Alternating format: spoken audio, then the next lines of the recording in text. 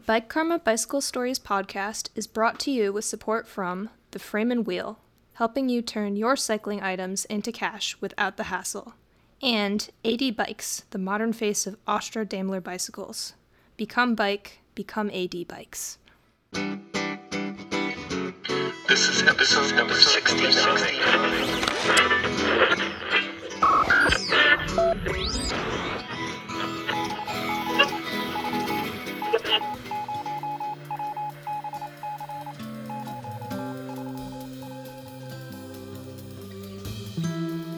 Hello and welcome to a weird little episode of the Bike Karma Bicycle and Cycling Stories podcast. I'm your host, Tom Brown. It's the time of year where I look at tidying up. Some make New Year's resolutions, others do goal setting. For cyclists, we're planning our trips for the year, maybe thinking of a bike we want to buy or a bike that we want to move on. I've been doing this show since 2015 and have a few stories that are lying around, kind of like my island of misfit toys. If you don't get the reference, it's a little island with toys that aren't quite right. There's a train with square wheels, which is cute, but what are you going to do with that? Well, this episode is about my island of misfit bicycle stories. The people aren't misfits, the stories are. For whatever reason, they didn't quite make it into an episode. Now, my first attempt to put this together came off as just a little bit too sad. Taryn said, that's really a bummer, Dad. You can't do it like that. And not all these stories are sad. So I took Taryn's advice and I tried to make it a little bit more upbeat, but then I felt like for some stories they were sad. And it felt like I was kind of making fun of some of the toys on the island. So the middle way. We're going to look at this as tidying up. A pre-spring tidying up of old stories that weigh heavily on my soul sometimes. I really wanted to do these, but for whatever reason, they never quite came together. Sometimes it was the weather. Mother Nature made the recording unusable. Other times it was only part of a story. There wasn't a good beginning, middle, and end.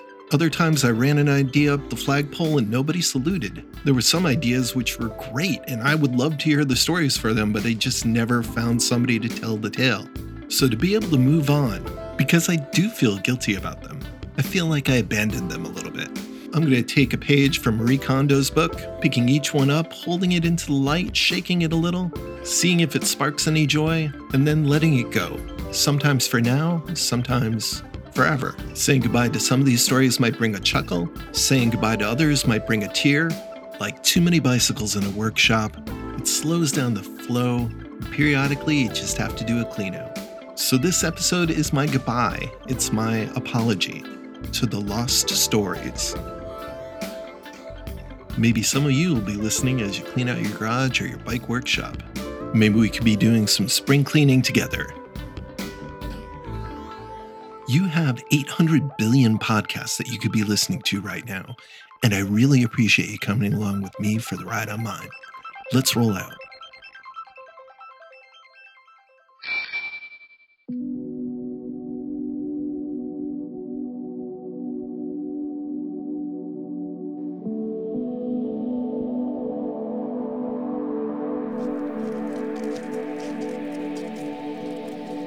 So I want to transport you to the Ötztal Alps.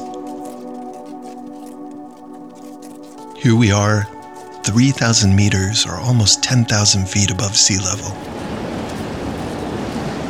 This is a part of the Alps that's in between Austria and Italy. To the west of us is Liechtenstein and Switzerland. This is a rugged, mountainous area. There's not really a road, although there might be what they call a pass. And we're looking at the now retreating glaciers. Even though it's cold and windy today, the glaciers have been receding, as glaciers all over the world have.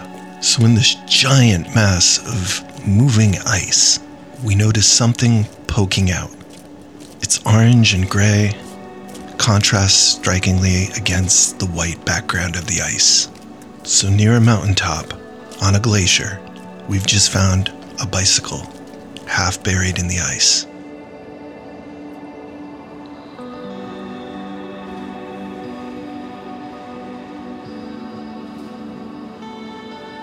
But bicycles stuck in a glacier on the side of a mountain, to me it doesn't get any better than that for a story. My mind is fully woken up. How did it get here? What kind of bicycle is it? What led to it being here?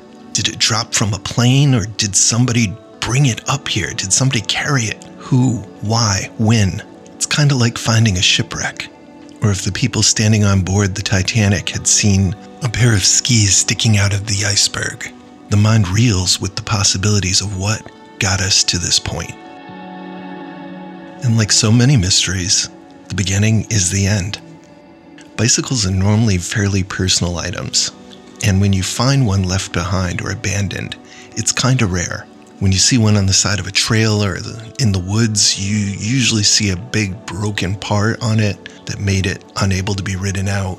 Perhaps it was stolen and then dumped. People don't just leave their bicycles anywhere without a good reason. You might remember the swamp goose, which we pulled out of a pond. It was a lot easier to guess that perhaps that one, somebody got frustrated and just threw it into the center of a pond, or some kids were messing with each other. But this, there's a bike up a mountain that you can't easily ride up.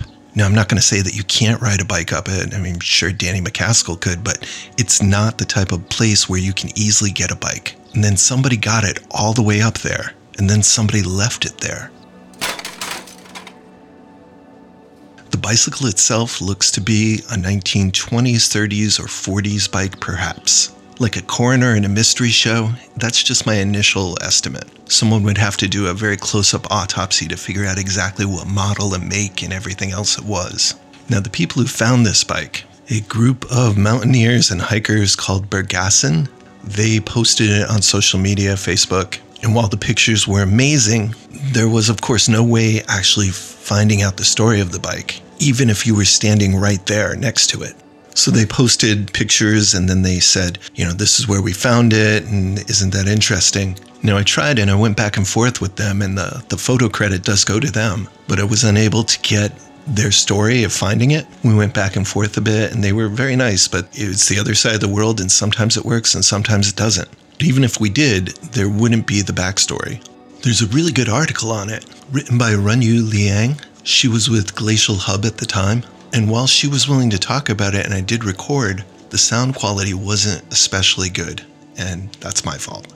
It's kind of crazy, embarrassing how long this file has been sitting there waiting for me, and I've been thinking about it. When somebody's generous like she was and spends her time sharing your story, and then you feel like you didn't record it properly, it really makes you feel like you dropped the ball. The flip side of that is that I've actually gotten a lot better at processing audio, so I was able to save some parts of the audio file, and here they are.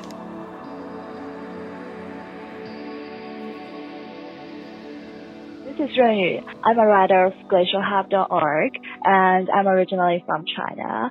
Now I'm studying Columbia University. Our website covers the science and policy of climate change in high mountains, along with community and culture issues. But I'm actually not the guy who found the bicycle. Did you check the link I sent you? It's a link of Berghassen. I think is Aussie mountain climbing website or something like this. There is actually an antique bike showed up after the Ultimus Fan glacial melted at 3,000 meters. Like most of the glacial in Alps, this Ultimus Fan, it's a German word, has been affected by glacial melting since the middle of 19th century. It actually used to connect it to like a close by glacial called Wasserfallfanner, but I think in 2005, the existing connection was demolished. Scientists have estimated that there has been an accelerating trend of glacial retreat in this region. If we have a close look at this bike, you will find there's no brake in the bicycle, which is quite interesting. And we suppose it might be a bike from Nazi Germany, because after World War II, there is maybe a shortage of Austria, and smuggling business started between the Austria and Italian border of Alps. So it might be a bike which is abandoned by the smugglers doing this kind of business around this area. But I don't think someone's riding that bicycle because it's like in the 3,000 meter. And I actually think they're smuggling those bicycles. it's more likely it is smuggled by someone to the Austria because there is a shortcut in Austria after the World War II. If you want to have a close look at those bicycles and read more about the story, please find our article in glacialhub.org. This website covers the science and policy of climate change in high mountains, along with community and culture issues. And also follow us on Instagram, Twitter, or Facebook if you like. Thank you so much. Thank you so much. Okay, so bye. nice to talk to you, Tom. Bye. Have a You nice too. night. Bye. Bye. Apologies and thank you again, Runyu Liang. The article can now be found on the Anyone Can Bike website. Even though I was really grateful for her to share what she knew about the story, we still don't know. Her suspicion about smugglers was very logical, and it's obviously a strong possibility. But carrying a bicycle up this mountain just seems such a challenge. And then to abandon it after you've gotten that far, wanting to know what happened is just so tantalizing. But I can't see a way forward. I want to know that story. I want to know what was in that person's head. How were they carrying it? How much else were they carrying? Why that bike needed to make it over this mountain? I mean, even knowing what way it was going is impossible. You could think of people fleeing during World War II, like The Sound of Music, but instead of Julie Andrews, you're trying to get your bike to safety. Every culture has an ideas about the afterlife. And in one of my daydreams about it, I think to myself that perhaps I'll have a chance to get answers to some questions. So I have a list ready to go. May never be able to use it, but if there's like the first thing that happens after you die and you go into the light, there's an Alexa that can give you the answer to all these questions that you had in your previous life, such as what was up with that glacier bike? Was there actually a Nessie, and when did she die? Were the giant, highly precision rocks found all over the planet called megaliths put together by aliens, or just a ton of people with a lot of little hammers? Yeah, it would be kind of cool to get some closure on that and a couple thousand other things, but that might not ever happen. But at least I know now that you're probably wondering along with me, what the heck was up with this bike stuck in a glacier on the side of a mountain? The world may never know.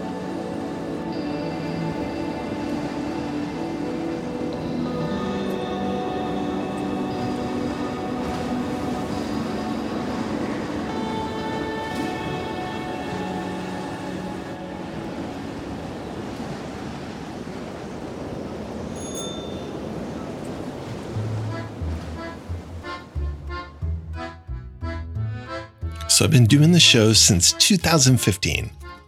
In 2017, I got my first press pass. Press pass is almost like better than a backstage pass.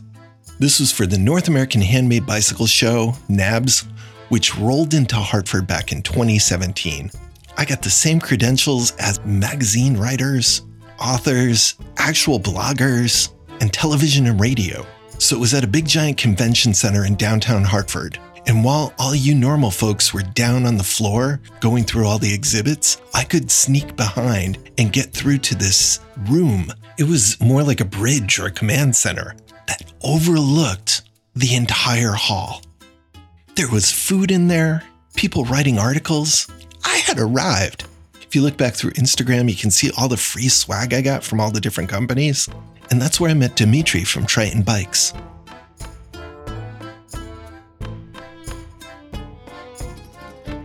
Hi, my name is Dmitry. I'm from Russia. We're called Triton Bikes. Last name? Dmitry Nechayev. Okay. Complicated for an English speaker, I guess. Nechayev, who are you, man? Hey, we're Triton Bikes from Moscow, Russia, the land of your president.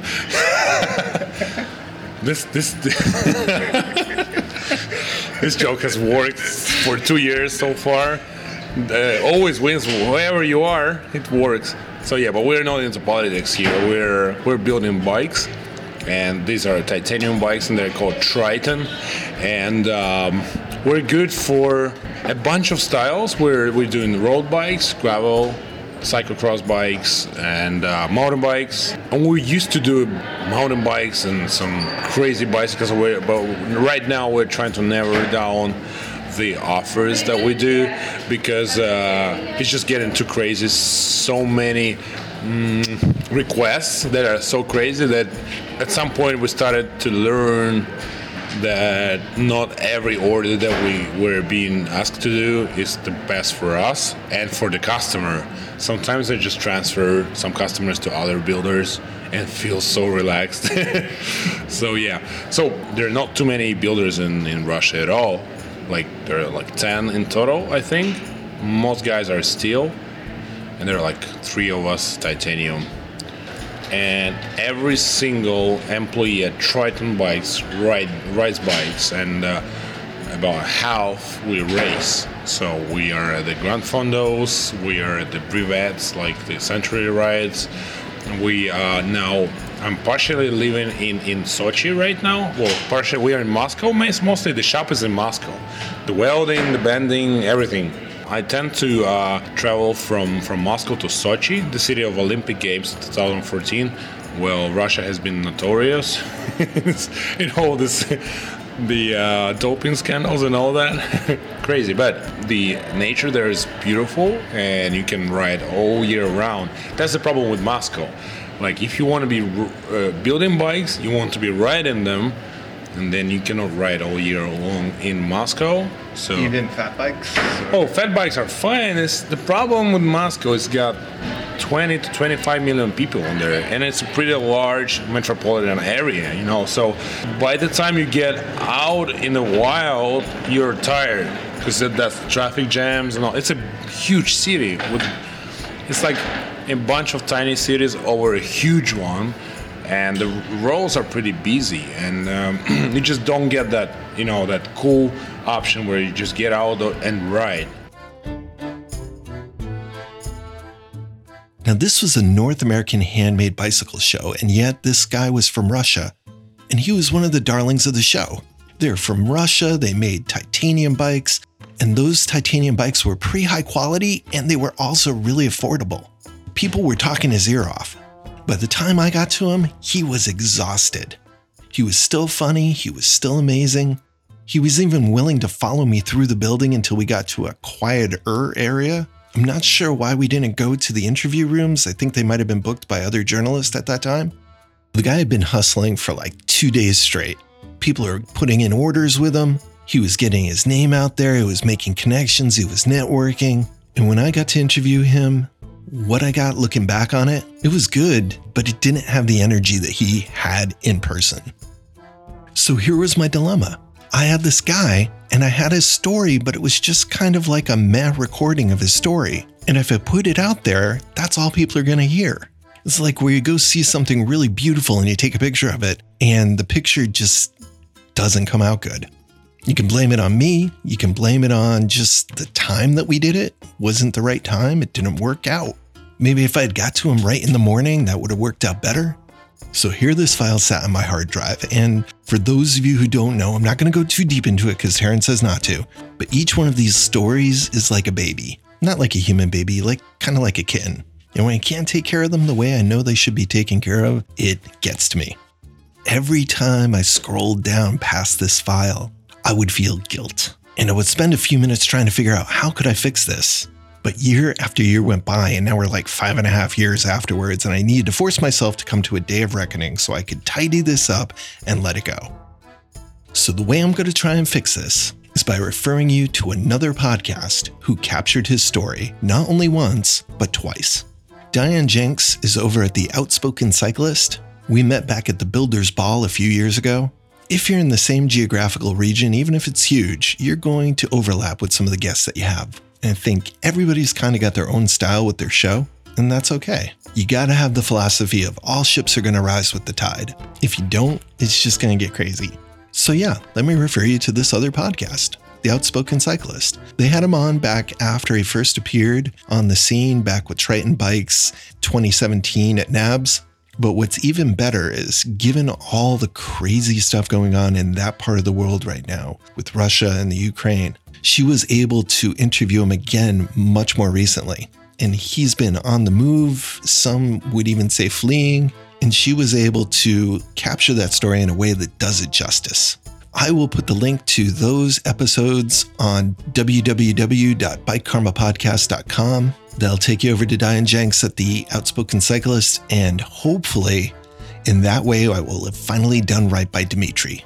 Long live Triton Bikes, and I hope that better late than never works in this case as well.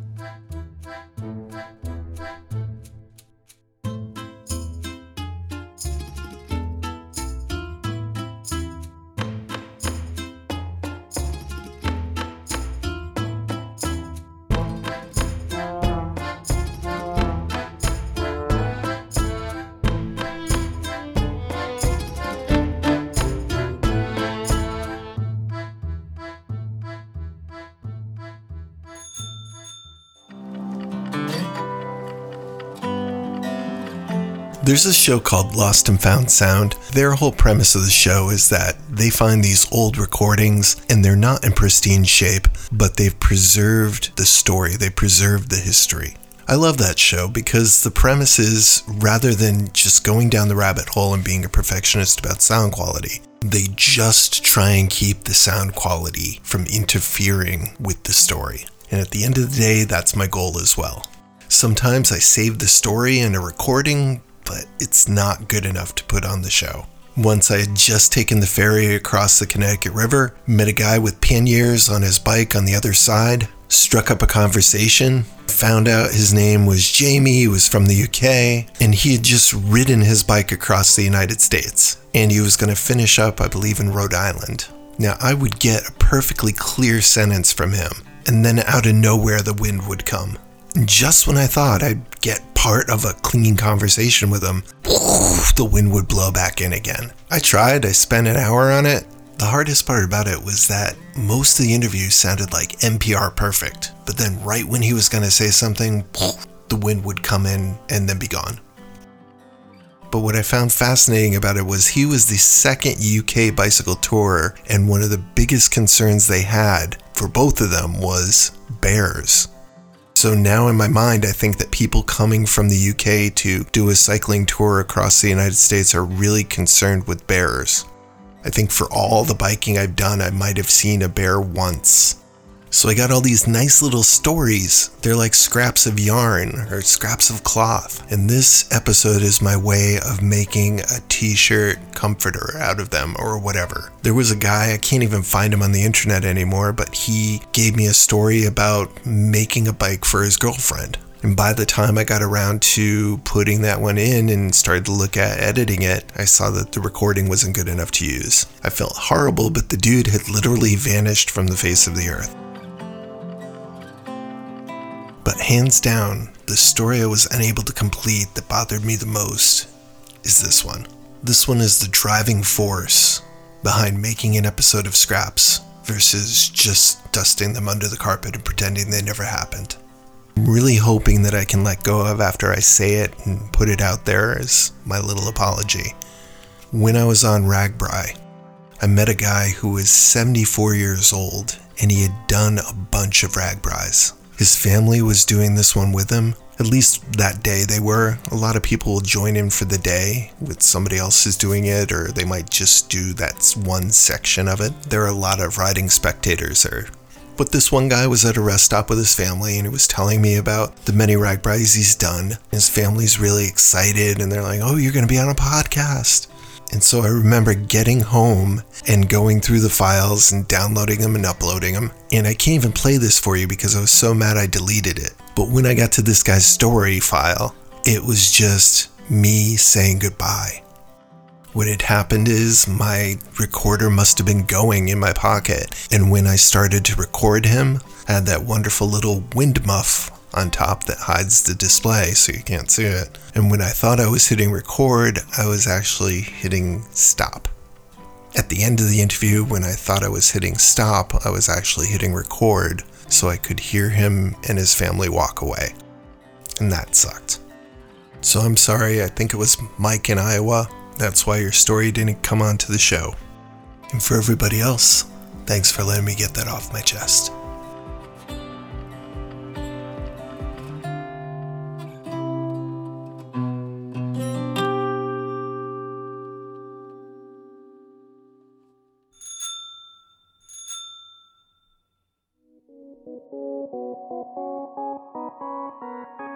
Welcome to the Mid-Roll Gratitudes, where I take a moment to give thanks to our allies and supporters, contributors, listeners, and you for joining me on the show. This is a grassroots show. My day job is as a science teacher. I do not have the backing of any giant media company, and I have a staff that's mostly composed of animals. So if you would like to help out the little guy in a sea of sharks and corporations, there's many low-cost and even free things that you could do to help the show. One of those things is to leave a positive review absolutely anywhere.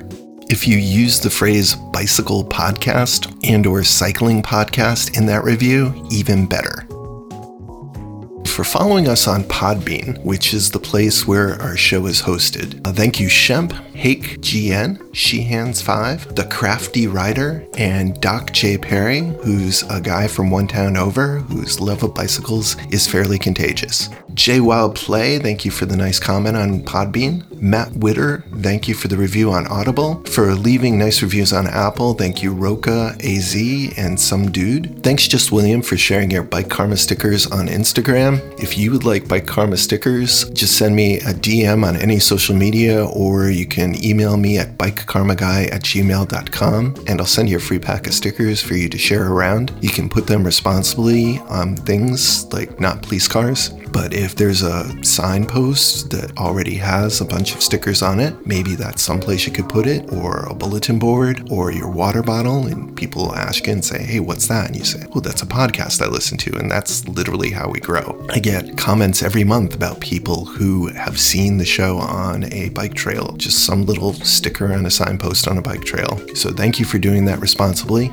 Shout out to the Somerville Bicycle Kitchen. They are a nonprofit in Massachusetts that is looking for a new place to call home. So if you can help them with that, check out the Somerville Bicycle Kitchen, a not-for-profit bicycle shop. Thank you Amit Sharma, aka Pattern Rider Cyclist. He's another Strava artist doing these amazing patterns by bicycle and GPS. And he tags the show a lot in Twitter. Shout out to my local community bicycle shop, BCCO. So thanks for being there for the people of Hartford County, the community bicycle shop BCCO. Shout out to Flower Bike Man and Michelle in the Netherlands, wishing you the very best this spring. Thanks to Retro Bicycle Supply for keeping me in the loop with the upcoming bicycle swap meet on March 19th in Thompson, Connecticut. This is the old Dudley swap meet, used to be known as Dudley, still going but moved a little bit farther south. Thanks to the Connecticut Historical Society, their story about putting together an exhibit called The Bicycle Game. It's a worthwhile destination for families, adults, and children. It's going on now and will be featured in the May episode of Bike Karma, fingers crossed. You can get an inch away from Mark Twain's high wheel bicycle there.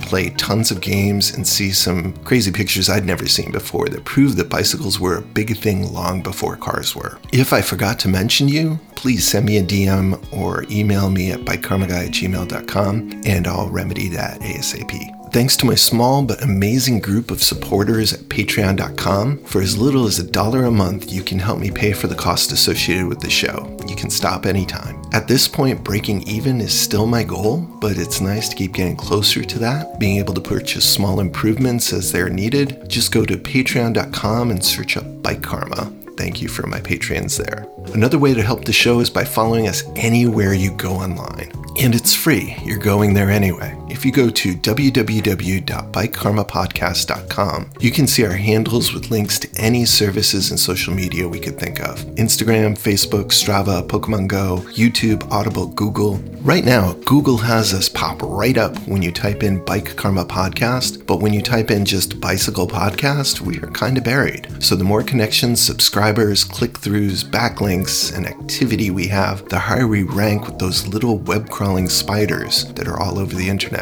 So please and thank you for all the help getting the show noticed and continuing to help us grow.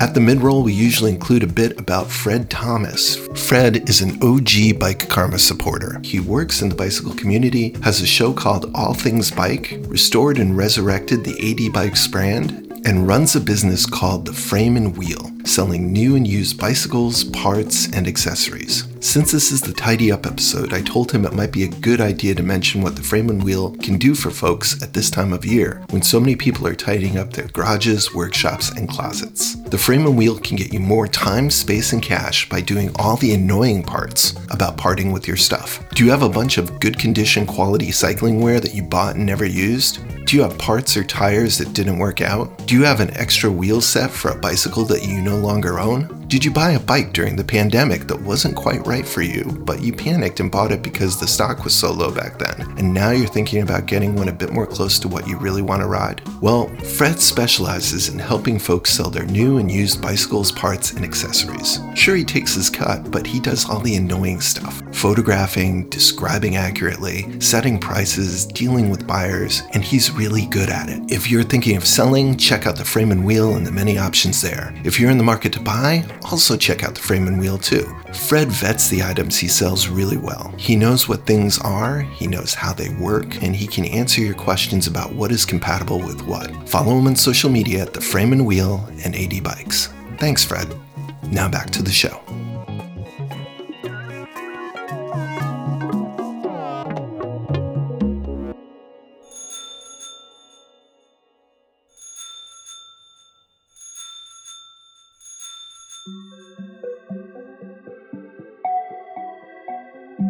This file has also been sitting on my computer for a while. I made this recording right after I was almost killed. It was probably my closest near miss. Just now, I could have been killed. I was at a stoplight, going across right where the cars go onto the highway. Green light, 3 seconds, maybe 4. I start to move, and blasting through the solid red light is a guy going 50 miles an hour to go onto the highway. I don't know whether to be angry, sad, or grateful. Probably all of the above. Stuff just happens. Philosophical thoughts from the side of the road as I try and get my heart rate back down.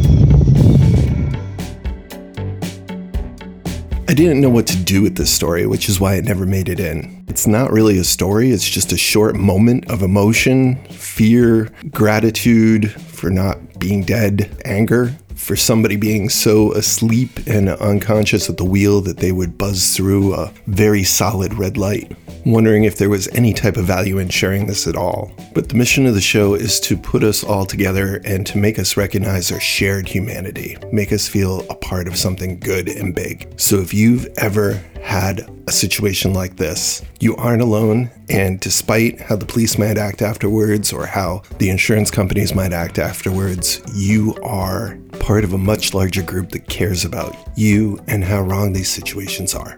Small changes like using the word crash instead of accident, placing white ghost bikes where they can be visible and understood, re-normalizing cycling. Bicycles were there before cars. It was pedestrians, horses, and bicycles. Only the ignorant in some places in the world think that bicycles are the new thing. And finally, the unending humanization of cyclists. We are people on bikes. We are mothers, fathers, brothers, sisters, sons, daughters. We are people who have the right to be on the road. And whatever mental illness makes some people look at us as just objects in a video game must change.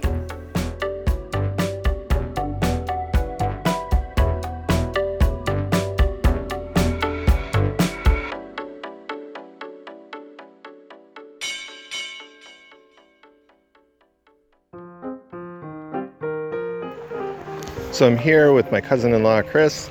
Hey, everybody. And we're about to do one of the bucket list, or the new bucket list, places to go ride your bike, which is the Causeway on Lake Champlain. Yep. Up in Vermont. And this is one of the hottest new places to go on your bike. So we're going to go check it out. So let's see if you can tell why this particular story did not make it into the show. So it's the Adirondack Mountains on the left. Adirondack Mountains on the left. Go on the right there. This is where Jay Peak is. Vermont Mountains. Surreal how beautiful it is. And we only just started. I don't know if you could hear it, but It was kind of windy, and while a windsock would have helped, it probably still would have been fairly distracting. That was my cousin-in-law, Chris. One of the times when visiting my daughter at UVM, we decided to go out on that amazing, surreal path that goes out into the middle of Lake Champlain. For those of you who don't know, Lake Champlain is huge. Some people wanted to include it amongst the Great Lakes. It is smaller than most of those though. And the bike trail itself is called the Colchester Causeway Bike Path. If you ever get the chance to go there, go for it. I have some pictures posted back in my feed on Instagram. If you ever wanted to bike over water in real life, this is the place to do it. The bike path goes out into the middle of the lake and then stops. And then there's a bicycle ferry. Yep, one of the few bicycle ferries in the world that I know of. And it takes you just a short way from one side to the other side so that boats could still go through across the lake. He told me all about the trains that used to run there and the construction of it, and was giving his thoughts and impressions. And while I still may do a story on this place someday, sadly, this is just one of the other reasons why sometimes the story just doesn't make it to completion. There was no way to clean up that wind. But thanks for the ride, Chris. We had a good time that day.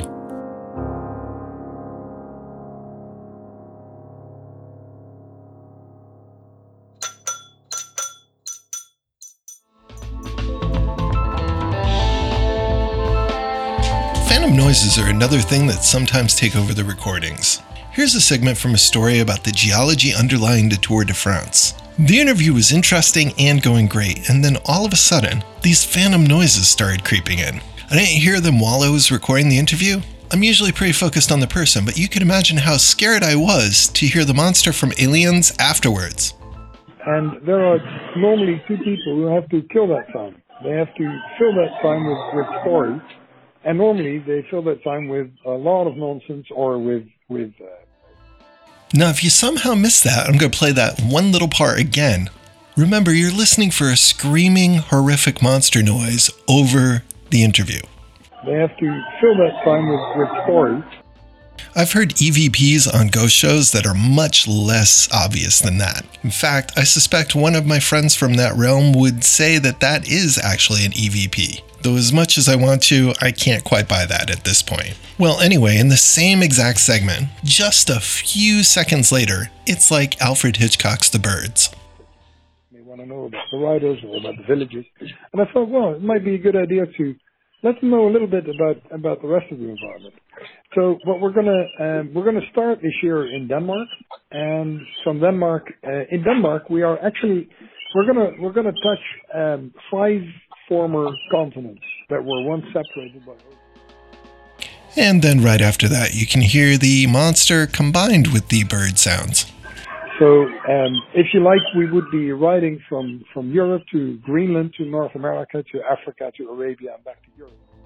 So this was just one part of the interview. The rest of the interview was fine, and this happens a lot more than you would think. In the old days, they used to talk about telephones crossing wires, and there was that famous movie where they crossed wires and he heard plans for a murder and then was able to foil it because he had heard the plans on his telephone. But this is the internet. Do wires still cross on the internet? Does the person I'm interviewing just never notice these huge sounds that just come in out of nowhere? It happens all the time in interviews from all over the world.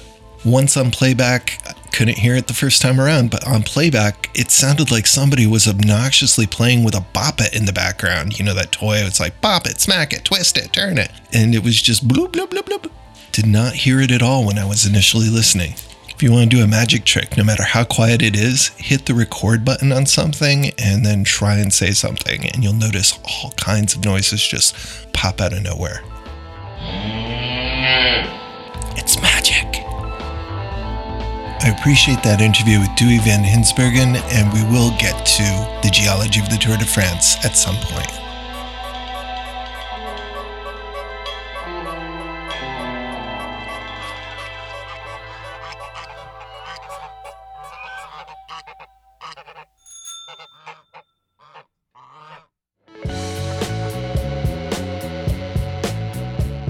Sometimes it's nature, sometimes it's fate, Sometimes it's some foreign government tapping onto my phone calls. Sometimes the whole internet glitches and messes up a recording. Sometimes I press a button and I didn't really press the button. And then sometimes the story just doesn't feel right. That's this one. I found this story interesting. I could actually really identify with it, but it had no resolution. Without that resolution, the first part just seems a little bit mean.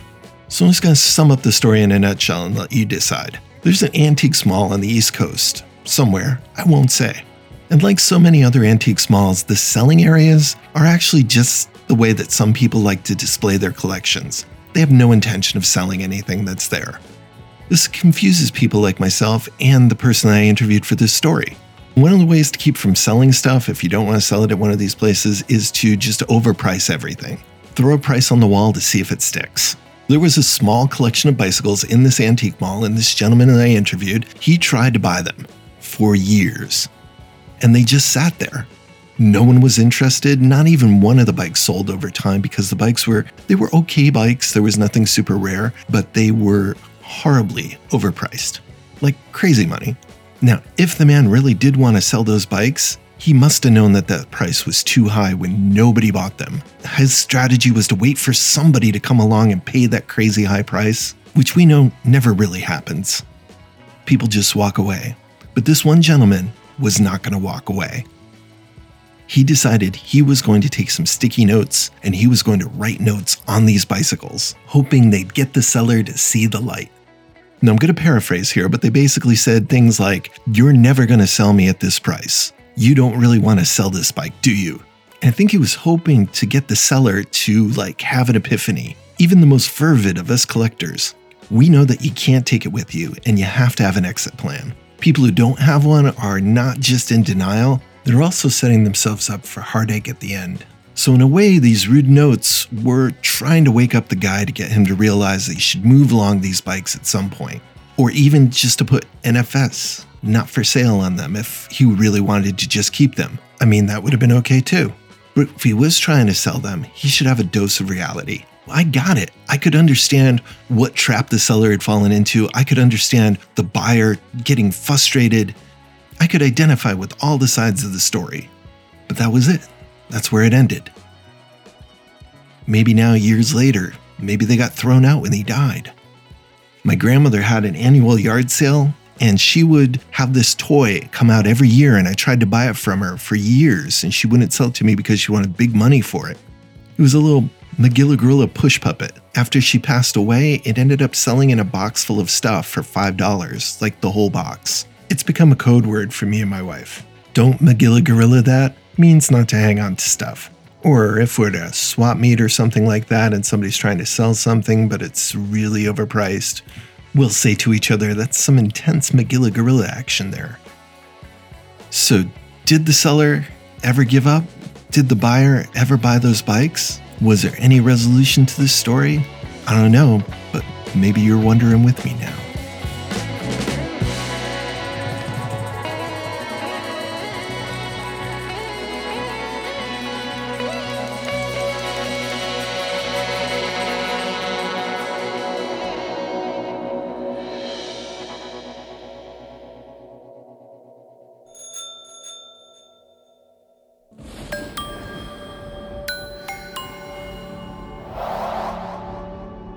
Now we're going to finish up with some of the most hopeful lost stories, because these are the ones that I still hope to do.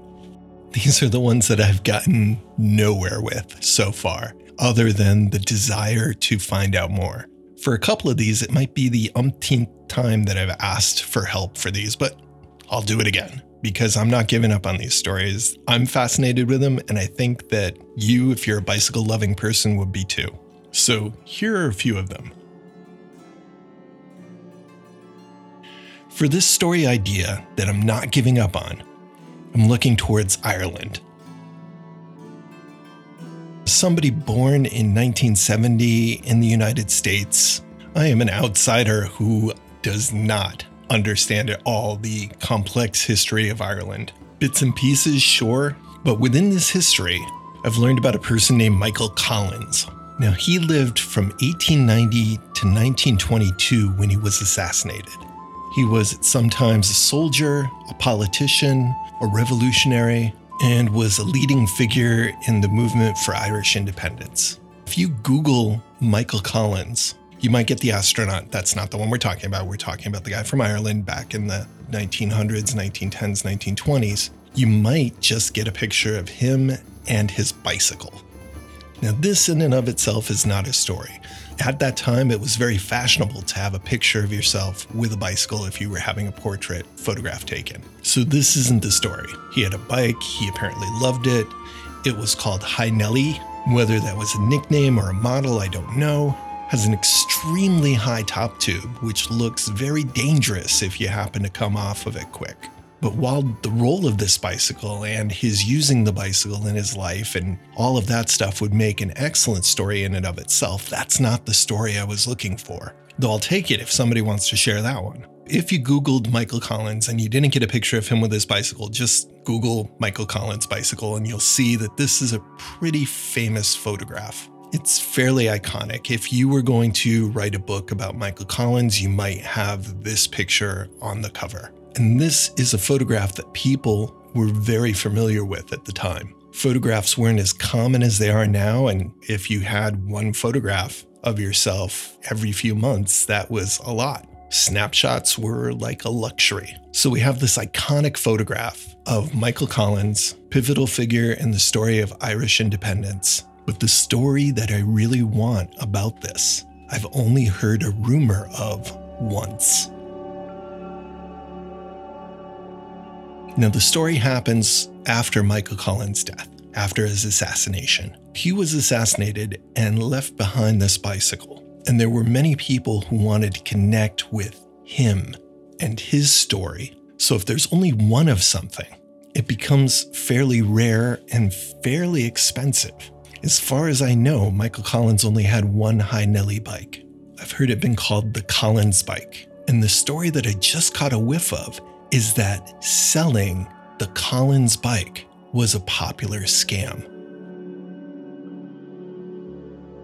So a person who was a grifter would sell a bicycle that looked kind of like the High Nelly bicycle to someone and say, this was the Michael Collins bike, this was the Collins bike.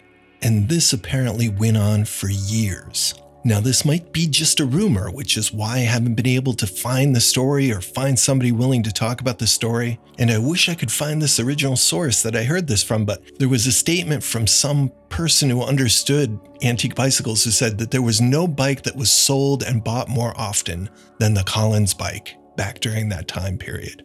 Meaning there were so many people trying to pass off their bicycle that they had as having this provenance that it belonged to Michael Collins. So that's the story that I want to do. So if anybody out there knows anything about this, please contact me at bikekarmaguy@gmail.com.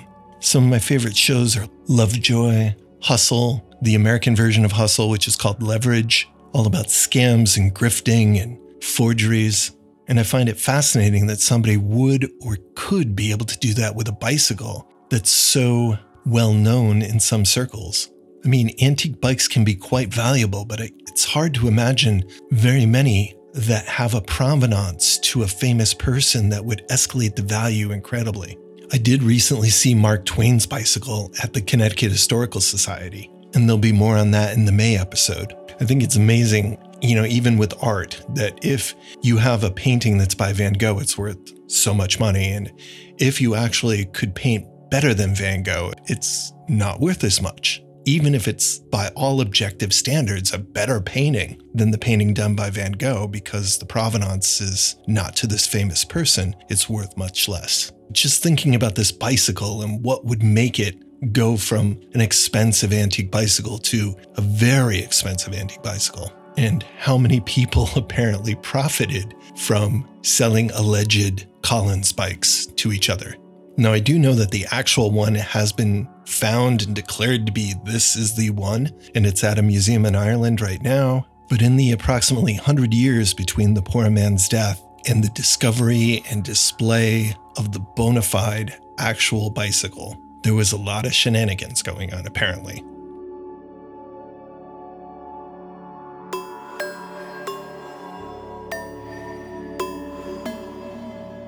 The next story that I'm not giving up on kind of plays off of that last one.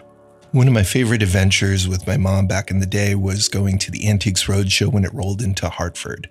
The pre-pandemic world, hundreds and hundreds of people lining up with their old stuff. Such a huge amount of people, all with the same basic idea in their heads, is wondering if the thing that they brought was actually worth a lot of money. Now, if you had a Tiffany lamp, you hit the lottery. That's great. But if you also had a Tiffany lamp that was also in the home of Katharine Hepburn, the lamp by itself is worth a lot, but having it associated with a famous person makes it worth even more. Kind of like we had just said about the Collins bike. But why is that? Is it a trick our heads play? Or is there something that changes? Well, for most people, you can't tell the difference side by side, which one was and which one wasn't. Let's say we had two Tiffany lamps right next to each other. Which one was in the house of Katharine Hepburn? Or you had two bicycles next to each other. One was the Michael Collins bike and the other was an exact replica. For most people, it'd be a coin toss. But in science, there is a theory that I am somewhat fascinated with, which is called quantum entanglement. It's kind of like taking the idea of forensics, where every contact leaves a trace. If you touch a crime scene, the crime scene touches you back. It's the transference of evidence.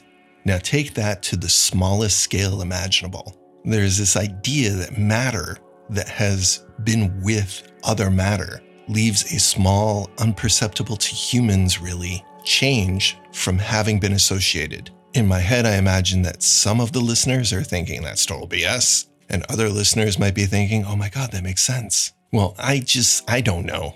I do wonder about it though when I ride my Le Mans racing team bike. So this particular frame, not quite sure how I was lucky enough to end up with it, but try and find a Le Mans frame in a Celeste-like color. That's that light green color, light bluish color of Bianchi's. I love that color. And I also love Le Mans. So I bought this frame on eBay, and then when I got it, I noticed that there was a name on the side. I looked up the name and it was Marty the Blade Nostein's bike. Yeah, he won the gold medal at the Olympics. Now, this wasn't his Olympic bike. This was afterwards, but a guy who was arguably one of the fastest cyclists in the world, if not the fastest cyclist in the world for one point, rode the bike that I'm tooling around my neighborhood on. Being able to attribute that item to a person or an event does have power to it too. Maybe it's all psychological, maybe there's something to it. So if anybody knows Marty the Blade Nostein, I think he's in Congress now, maybe you could pass on to him a link to the show. The next story hasn't been done, but I'm not giving up on it. I put out to the Bike Karma community and asked for anybody to DM me or to send me an email who would like to talk about the late great Sheldon Brown. Now, you might be a casual bicycle lover, somebody who likes to go out on weekends, somebody who likes one particular facet of road biking or mountain biking or gravel grinding. Maybe you haven't gone full-on bicycle nerd yet. Well, for those of us who have traveled down that road and become bicycle nerds, one of the first things that you see as you travel down that road is a little sign that says, Sheldon Brown was here. Back in the pioneer days of the internet, Harris Cyclery helped to sponsor this amazing website that bicycle nerds from all over the world congregated and used as a resource. Sheldon was initially a mathematician, but was really good at explaining things. And it really helped that he had a good sense of humor too. He would do silly things like try and put as many gears on a bicycle as possible. Another one of those things where when you become a bicycle nerd, you're like, I bet nobody's thought of that before. And then you get there and it's like Sheldon was here. There's a very small minority of people who actually aren't fans because I think they came down on the different side of the fence as Sheldon about a couple of things. But the vast majority of bicycle nerds have a special place in their heart for this guy. So if you would like to help to contribute to a story about Sheldon Brown, please contact me at bikekarmaguy@gmail.com, or you can just call in with a small, quick thought, something anecdotal, one way that his website or his articles helped you out. You can call and leave the story like a voicemail. Just call 860-740-2813. That's the Bike Karma studio line. Once again, that's 860-740-2813. When you get there, there's directions on the voicemail, but essentially what you'd have to do is just leave your name, say that I have permission to use your voice and story on the show, and then you'd say your name again the way you'd want me to include it on the show, or you could say I'd like to remain anonymous after that, and then just tell your story. And if you mess up or mess up, you just stop and then start again. Go back a sentence, and I'll edit it out, make you sound cool. If you've been listening to the show for a while, you know that another couple of stories that I joke about, but I also really would like to do are my celeb bike stories. So who are the celebs who are in the tops? Well, I would like to talk to Oprah about any bicycle story that she can remember. I would like to talk to Greg LeMond. I have a specific question for him. Just as a normal person, it's not a zinger or anything like that. It's just an interesting question, I think, that I don't think anybody's ever asked him before. For those of you who don't know, Greg LeMond is the only remaining U.S. winner of the Tour de France after the dethroning of Lance Armstrong. And while there's many other people that I could go on listing, I mean, those are the two I've talked about the most. I've tried starting some series over time with the show. One was about places on the ride. So on this one mountain bike trail, there's an abandoned car. And while you would consider it kind of junky and almost like pollution, it's more like a cool ruin that makes the ride more interesting. And I know there's things like this all over the world, wherever people ride, whether it's mountain biking or road or gravel or whatever, there are these landmarks of the rides. I was hoping that more people would call in with that, but if you have one little story, go ahead and call that number. It could be an interesting object. It could be an interesting old building, a ruin of a building. It could be just a place with a funny name that everybody knows about. Another story I know is out there somewhere is just somebody who had to abandon their bike out in the wilderness. So kind of like the glacier bike, we'll never know that story. But for the person who's here, but the bike isn't here anymore because they had to abandon it. Another is, did anybody ever find anything in a bike? So as you're taking apart your seat post and, what's that in the seat tube? Oh, there's something stuffed in there. I know that's happened. I just got to find the person it's happened to.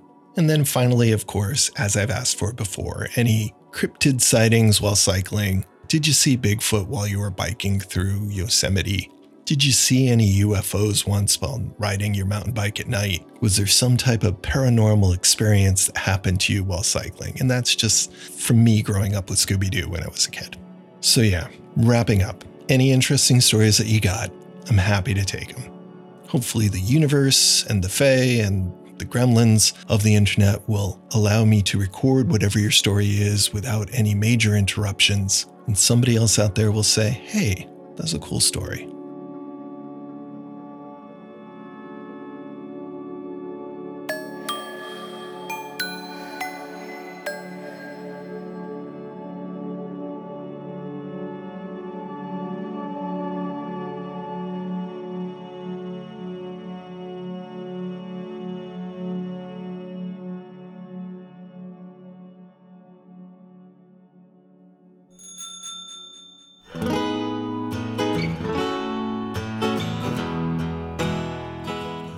Thanks for coming along with me for the ride and tidying up these lost story scraps. If you have any unfinished projects at home, maybe you can relate. I'm glad you gave me a chance to do what I could with them, and then now I'm free to move on. Yeah, this wasn't what I call a usual episode, and neither is the next one. The next one, hopefully on April 1st, because a long time ago I thought that April 1st would be a good day to do funny things. The next episode should be the triumphant return of the comedy episode, which took a hiatus during a global pandemic. If you like SNL, Key and Peele, Monty Python, The State, and other skit comedy, then just lower your expectations a lot, close your eyes, and imagine that every skit was about cycling and bicycles. Check out some of the old comedy episodes to get the idea. They're timeless. That'll be for the April show, and the May show will feature the bicycle game, the exhibit at the Connecticut Historical Society. The exhibit is open until November, and it's a fun thing to do if you like bicycles at all. As usual, I want to thank Keller Glass and the band Mobjack for letting us use their music in our opening and closing theme music. Go check them out and see his stuff at kellerglass.com. All the other music in the show is royalty-free, attribute-free, but we appreciate those musicians as well. The rest of the Bike Karma podcast is the intellectual property of Thomas Brown. All rights, including right for reproduction, broadcast, copyright, trademark, etc., are all asserted and reserved. Special photo credit to Bergkassen for their amazing picture of the bike sticking out of the glacier at 3,000 meters up the side of a mountain. If you have a forensic knowledge of bikes, go check out the picture and tell me what kind it is and what era it is.